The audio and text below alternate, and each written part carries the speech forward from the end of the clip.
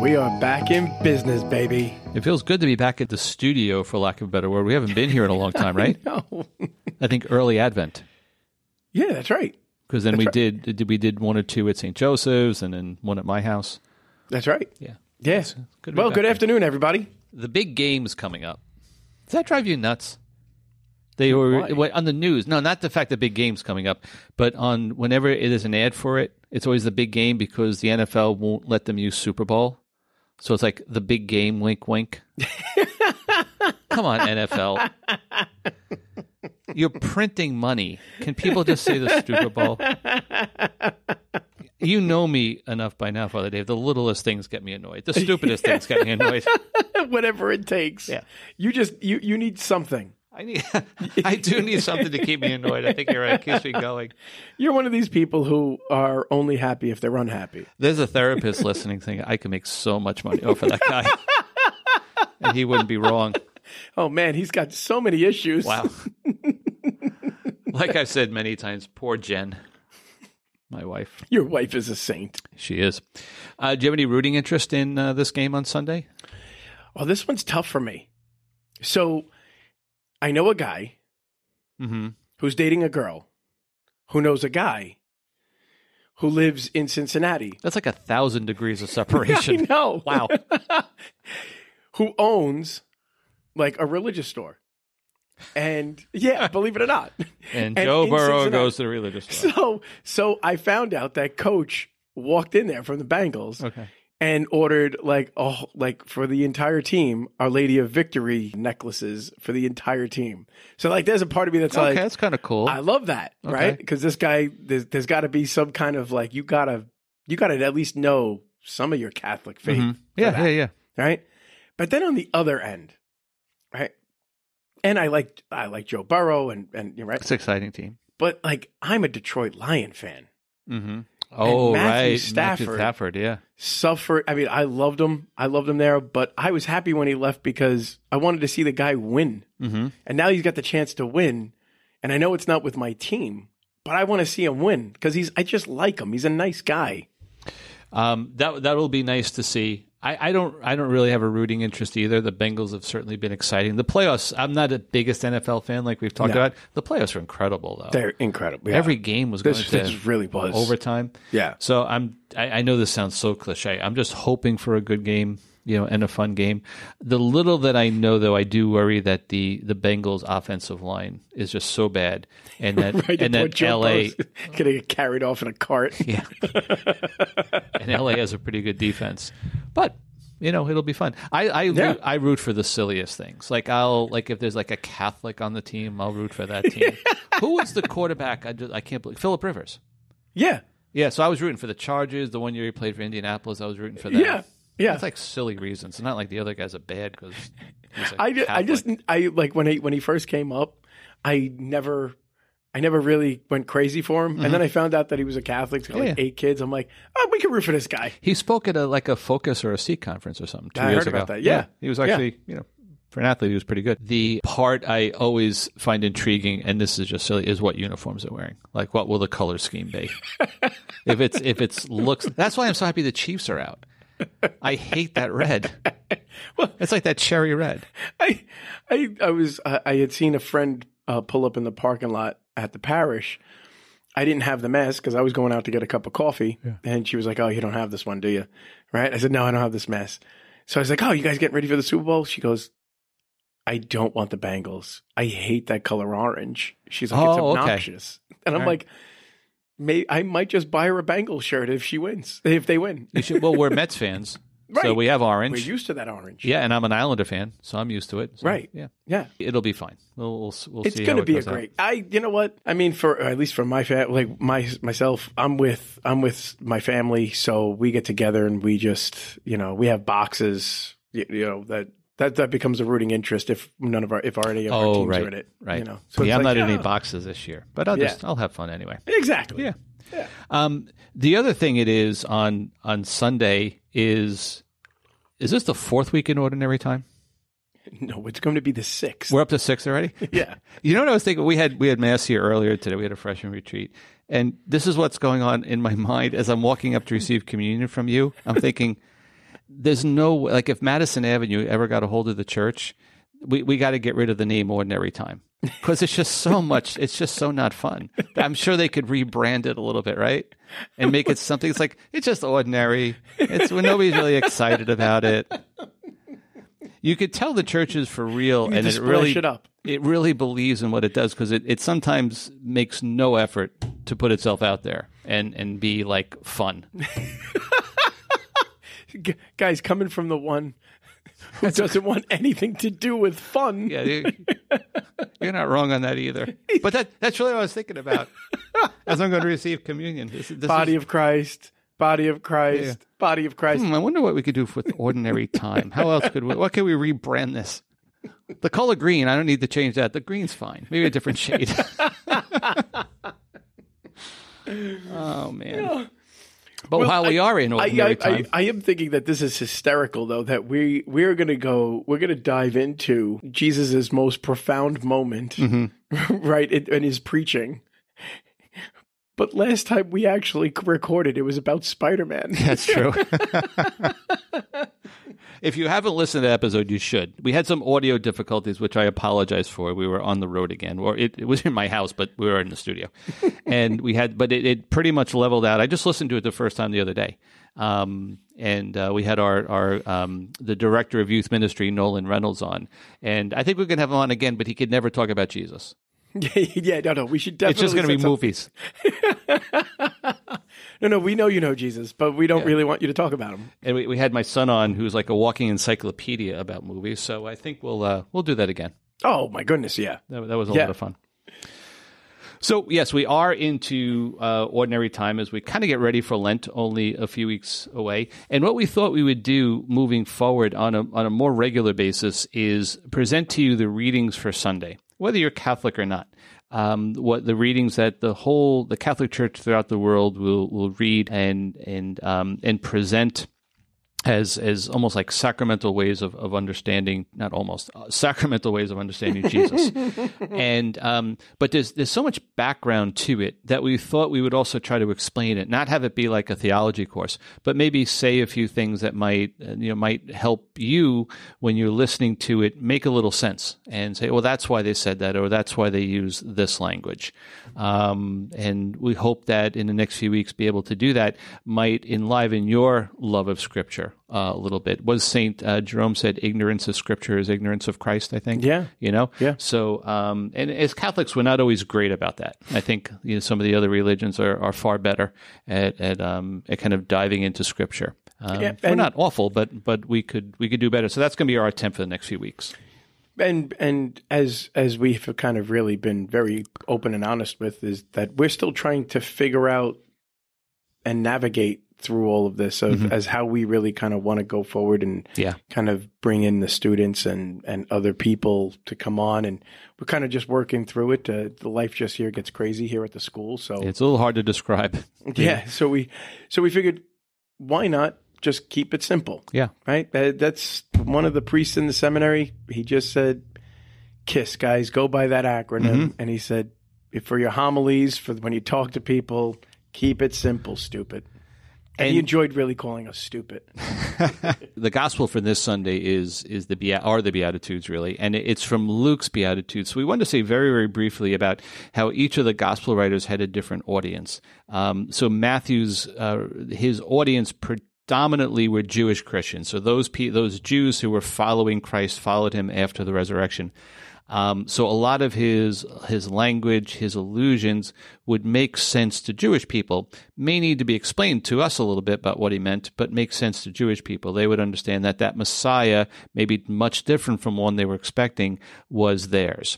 Luke, on the other hand, speaks to Gentiles, so speaks to anyone who is not Jewish. So his is a more universal approach. So a great example of that is what we're about to read, the Beatitudes. In Matthew's gospel comes from what we would know, I think it's chapters 5 through 8, the Sermon on the Mount. And that mount is really a reference to Mount Sinai. Jesus very often is understood to be in Matthew's gospel the new Moses. So that idea of the mountain is something that Jewish people would understand, where in Luke's gospel, these Beatitudes come from the Sermon on the Plain. and the plain being a flat area where we everybody is on equal footing. It's very much a universal gospel. So there's other distinctions too, but we wanted to at least say that. Now, all that being said, as we kind of go through this gospel, as we're going to interpret it and offer you ways to interpret it, we will, I think, kind of go back and forth between Matthew and Luke. Yeah. Yeah, that's what we're going to try to do. And let's go. Yeah, you want to read it? Sure. So we're taking this from the 6th chapter of Luke. This is what the gospel for this upcoming Sunday will be. And Jesus came down with the 12 and stood on a level place, with a great crowd of his disciples and a great multitude of people from all Judea and Jerusalem and the sea coast of Tyre and Sidon, who came to hear him and to be healed of their diseases. And he lifted up his eyes on the disciples and said, Blessed are the poor. Blessed are you poor, for yours is the kingdom of God. Blessed are you that hunger now, for you shall be satisfied. Blessed are you that weep now, for you shall laugh. Blessed are you when men hate you, and when they exclude you and revile you, and cast out your name as evil, on account of the Son of Man. Rejoice in that day, and leap for joy, for behold, your reward will be great in heaven. For so their fathers did to the prophets. But woe to you who are rich, for you have received your consolation. Woe to you that are full now, for you shall hunger. Woe to you that laugh now, for you shall mourn and weep. Woe to you when all men speak well of you, for so their fathers did to the false prophets. The Gospel of the Lord. So what are you thinking about as you're reading that? So I had the opportunity. I came across this little tiny book of reflections here, because quite honestly, the Beatitudes always kind of stumped me, and so I'm always looking for. How do they stump you? Well, maybe I'm just not used to some of the language there, where I'm not really understanding what our Lord is. So they saying. Weren't totally clear on how they applied to your life necessarily. That's exactly it. Yeah. So always, and what happened in the seminary was we were covering so much in the Bible, and we only had so many courses to do it in, that so much of it you really had to do on your own. So the thing I really do love and appreciate, which keeps things definitely fresh in my soul, is that it has to be ongoing. You couldn't study everything in the Bible. You couldn't study everything that the church particularly taught in every single document, right? You have to continue to do it on your own. And I was in the religious store recently, and I came across this book, The Cross and the Beatitudes, by Fulton Sheen. And I mean, those of you who have heard us before, you know that I love him. I read and listen to him. I have the app on the phone, and I'll listen to his homilies and the talks that he had given back in the 50s. And what he attempts to do here in this small book, it's only 100 pages, is he relates each beatitude to the last words of Christ. And so let's just say, for argument's sake, now I'll be honest with you, I've only had the opportunity to read chapter 1, and reading chapter 1 is the first beatitude that we hear from Luke. Blessed are the meek, for they shall possess the land, or the kingdom of heaven is theirs. And he connects that, Fulton Sheen connects that with the last words of Jesus, like the last 7 words of Christ on the cross. Father, forgive them, for they know not what they do. So in the chapter that really hit me, I guess I never really completely understood for myself what it meant to be meek, and really that whole understanding of where are we as Christians called to be humble and respectful and not cross the line into being like a complete pushover? And I think for the first time it has come to light for me in this in meditation. I think you would you're going to read for a little bit from this now, and it really is a beautiful passage because that really is always a fine line. When do I defend my faith? When do I have to be vociferous about it? But when do I have to, kind of look at the other with love? One of the terms we've been bantering about just in internal conversations with is, can I love like Jesus loves?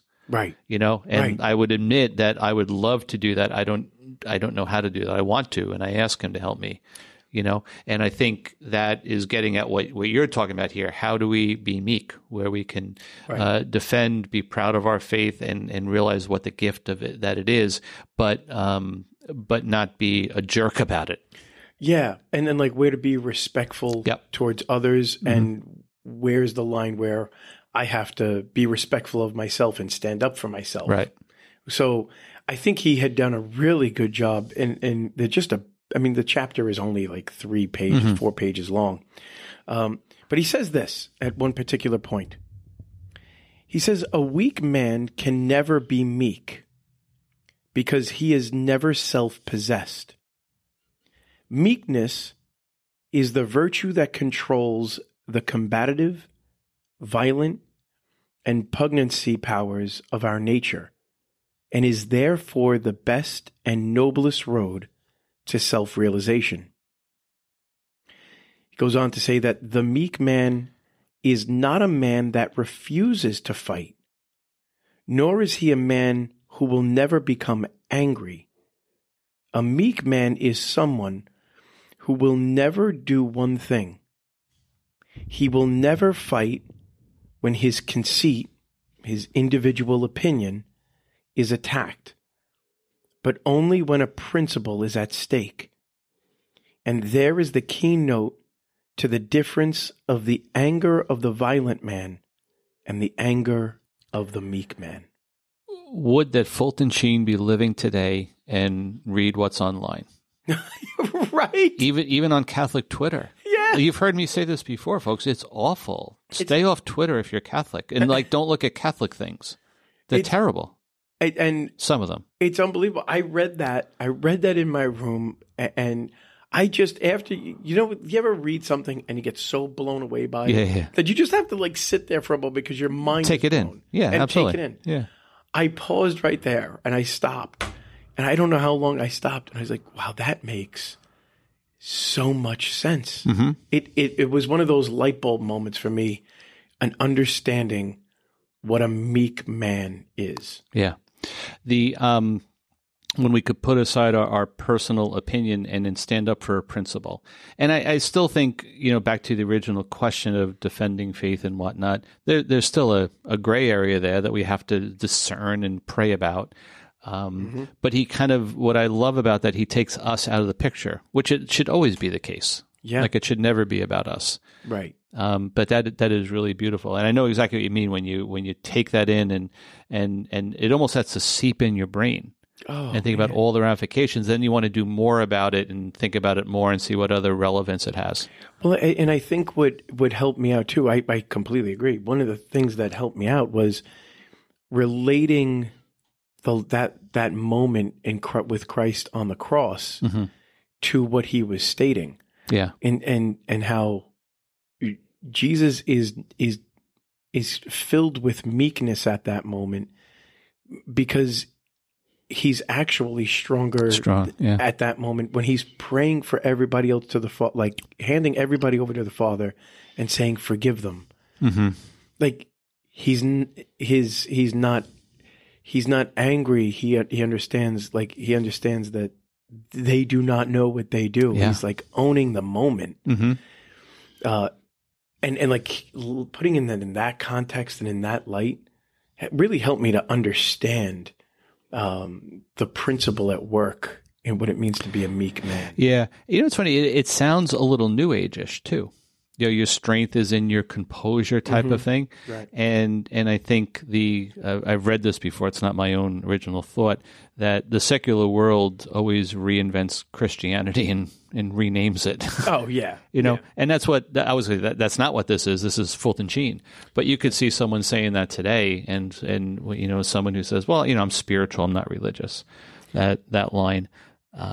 But this was written probably back in the 50s, and Right. and certainly the thought behind it is not new. He just expresses it so much. He just expressed it that way. But I think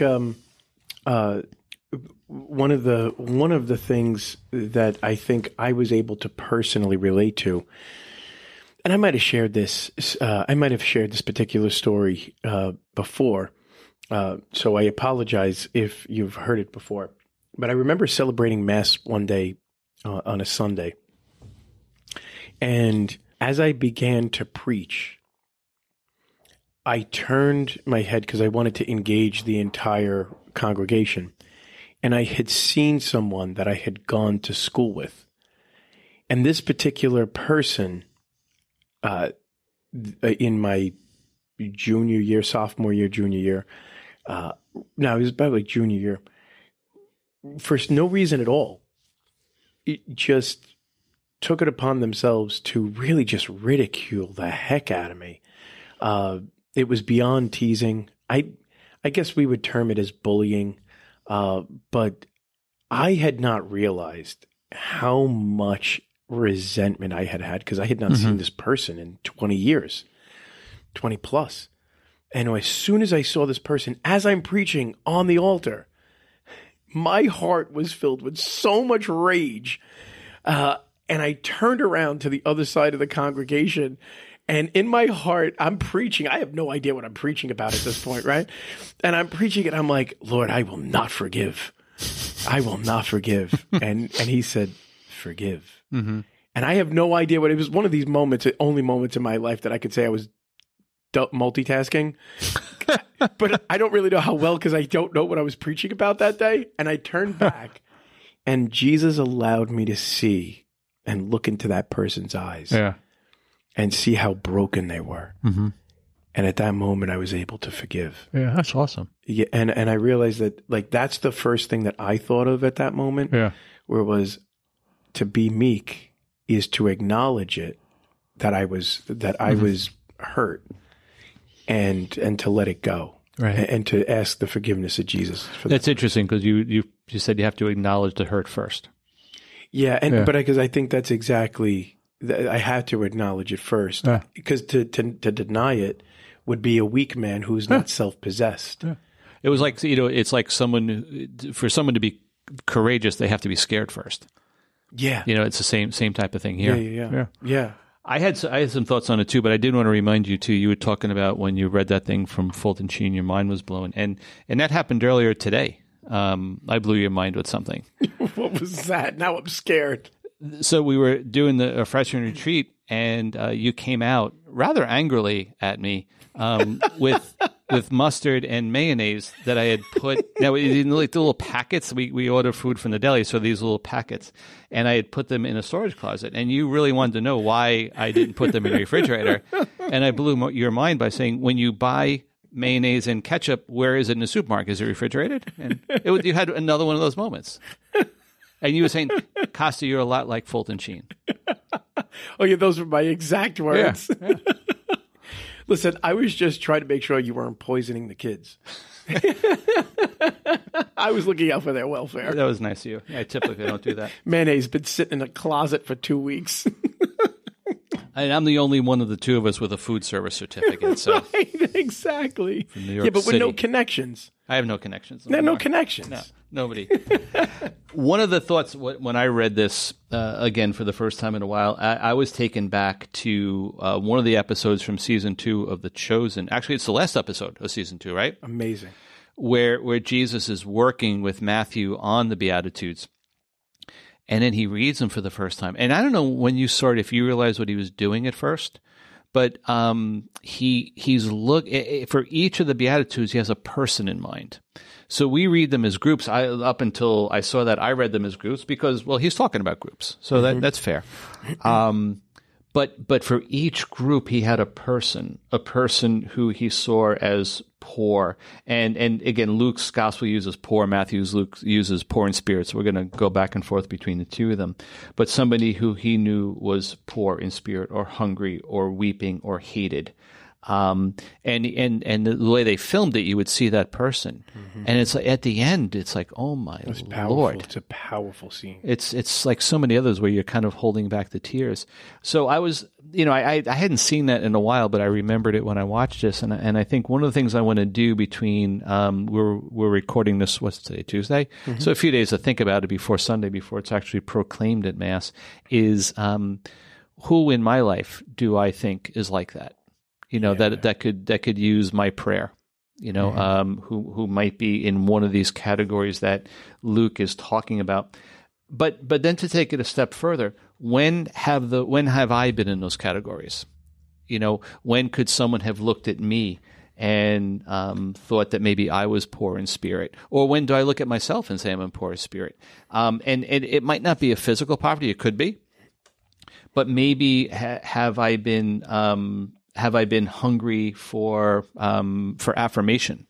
Have I been hungry for honor, for recognition? Have I been hungry for friendship and maybe for love? Maybe for someone to look at me and see me, to see who I am, not who they think I am.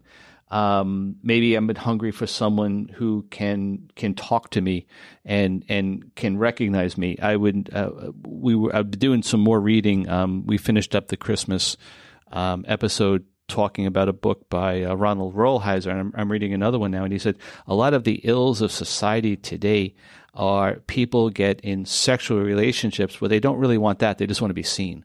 And they want to be known, and they use it as a vehicle for it. Yeah, Yeah.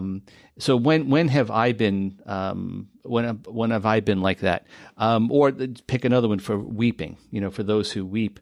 Maybe it might be for someone who died, but maybe it's a memory. Maybe someone I have a part of my life that's ending.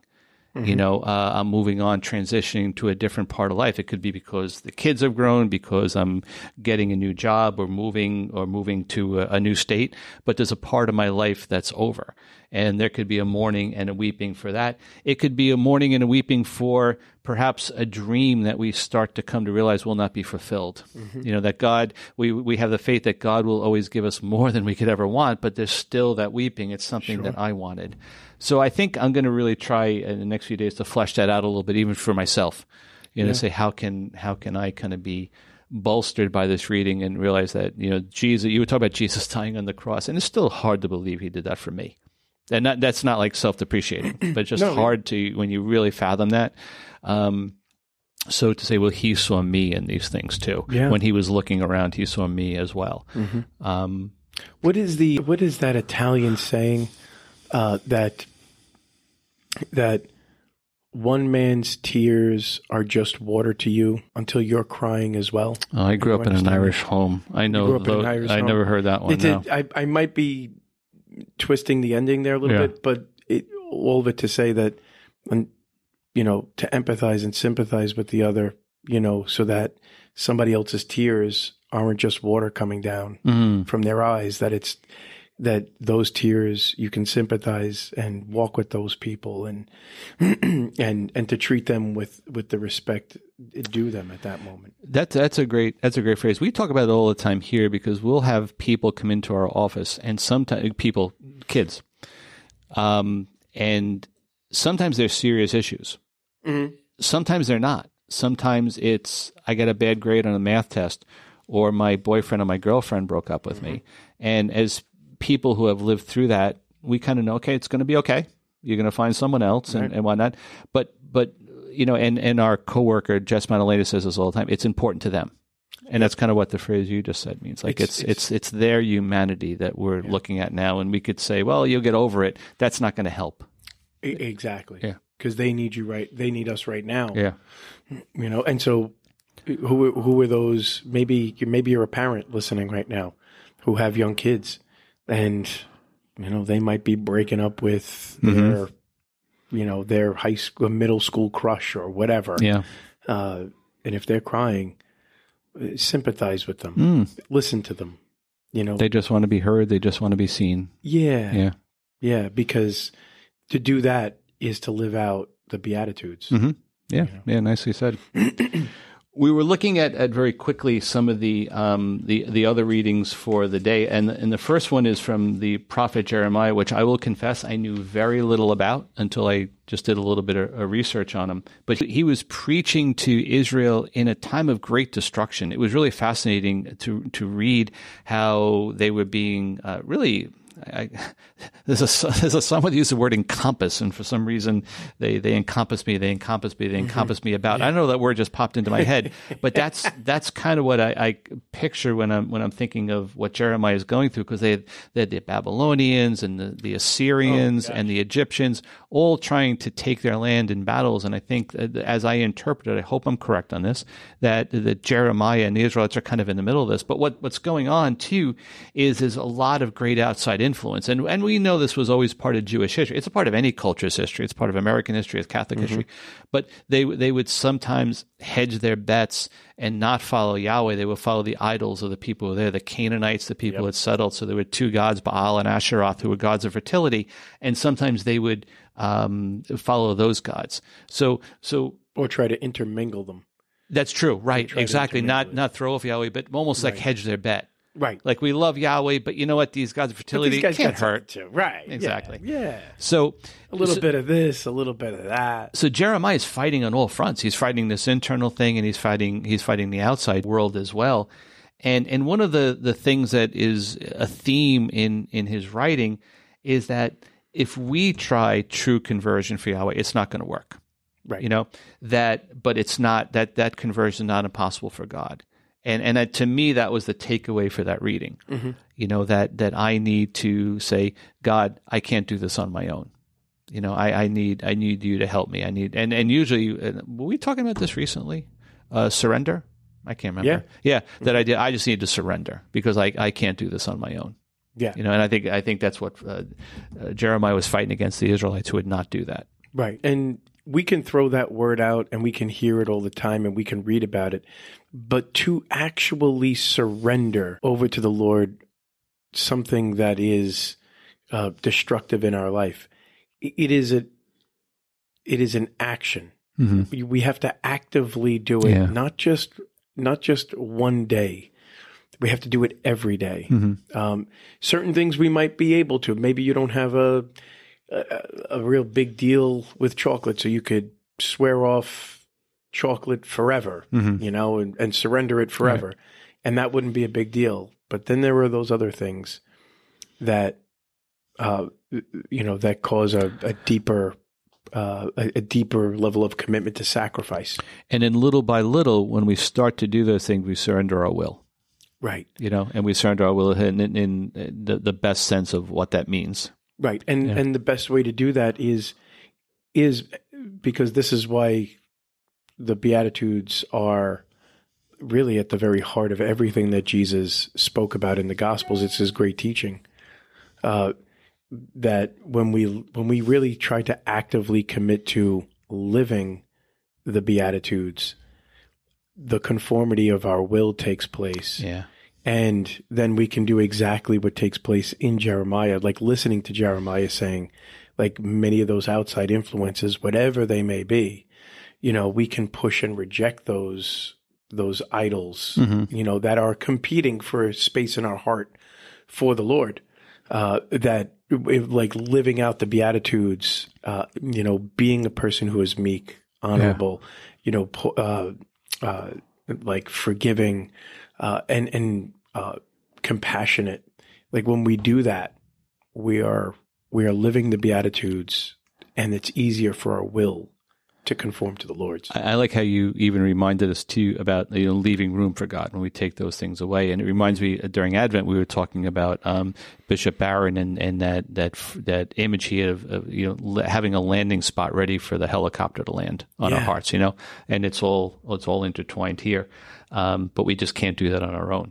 And that's why I think the beauty of putting the Jeremiah reading in with this, the Beatitudes, is pretty smart in the church. Not that they need me to compliment them, but that's pretty smart guys. And if I could end with one thing here. It happened to me yesterday. It's fresh in my mind, and I think it relates very well to what we're talking about. You're a very part of your spirituality, Rich, is if I'm remembering this correctly, is memento mori, right? Oh yeah, I love memento mori. Right, it's like focusing, like living your life, focusing on your death, and how appreciating it now because you don't know when it's going to end. Exactly. Yeah. So yesterday, part of what I had to do was I was covering for a nearby parish here, and the secretary had called because the priests were out, and I was covering the parish, and I had to do a last rites call. And I get to the house to administer last rites to this woman who had to be in her early to mid 80s. Her 4 children were around the bedside. She had her eyes closed. She was very weak, and I had to yell very loudly to her, really for the prayer. And I told her, I said, "Mama, we're gonna pray right now." And I said, "We're gonna pray last rites." She didn't hear last rites. She heard, "We're gonna pray right now." I said, "I'm Father Dave, and we're here to pray." She instantly made the sign of the cross and started praying the Our Father. Really? And we started to laugh. And I said, "Mama, you're jumping the gun here. You're jumping me here." And she said, "What? Her eyes are closed. She could barely. But she instantly went into the Our Father. Mm-hmm. And it instantly, I looked up at her children, and she's praying it. And I looked at him. I said, "This is beautiful right now." Yeah. I said, "It's beautiful because at the end of our life, casting aside, as Jeremiah says, those things that are idols, and making room for and developing the habits to live out the Beatitudes, we are disposed at prayer." And I looked at this woman, and there was nothing in her life that could have possibly mattered at that moment. No amount of money that she made throughout, there was no other possession that she had. The legacy she left behind was leaving at that moment was the fact that her heart and her mind in the habit of prayer was ready for it. When I said, "Let's pray," she jumped right into the Our Father. It's almost instinctual, right? Her will was ready. It's that, and that's the only thing that matters. So when you and I do our best to weed out and push out those things, to leave room for God, great things happen. And living that life, when it comes down to what really matters at the end of our life, is having that space available for the Lord. And one small step at a time. Little by little. Progress, not perfection. Absolutely. That was very well said and a beautiful story. But it makes me feel bad. You know why? Why? Because yesterday you told me you had the parish to cover. You'd be back. And you never came back. Well, then I got a haircut. It was needed. There was it looks nice. Did you get bubble gum with that, by the way?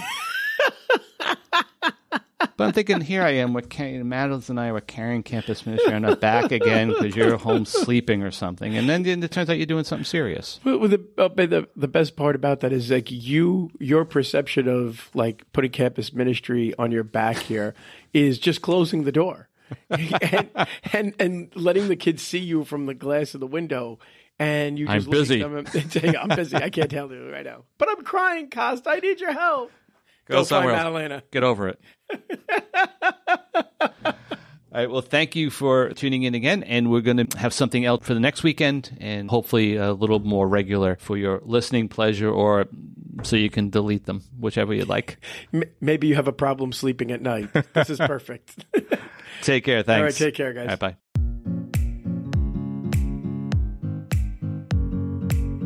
If you would like to contact Father Dave or me, please follow us on Facebook at Locusts and Wild Honey. We appreciate your comments on all platforms, including Spotify, Apple Podcasts, and Google Podcasts. Please tell us what you think and share with your friends.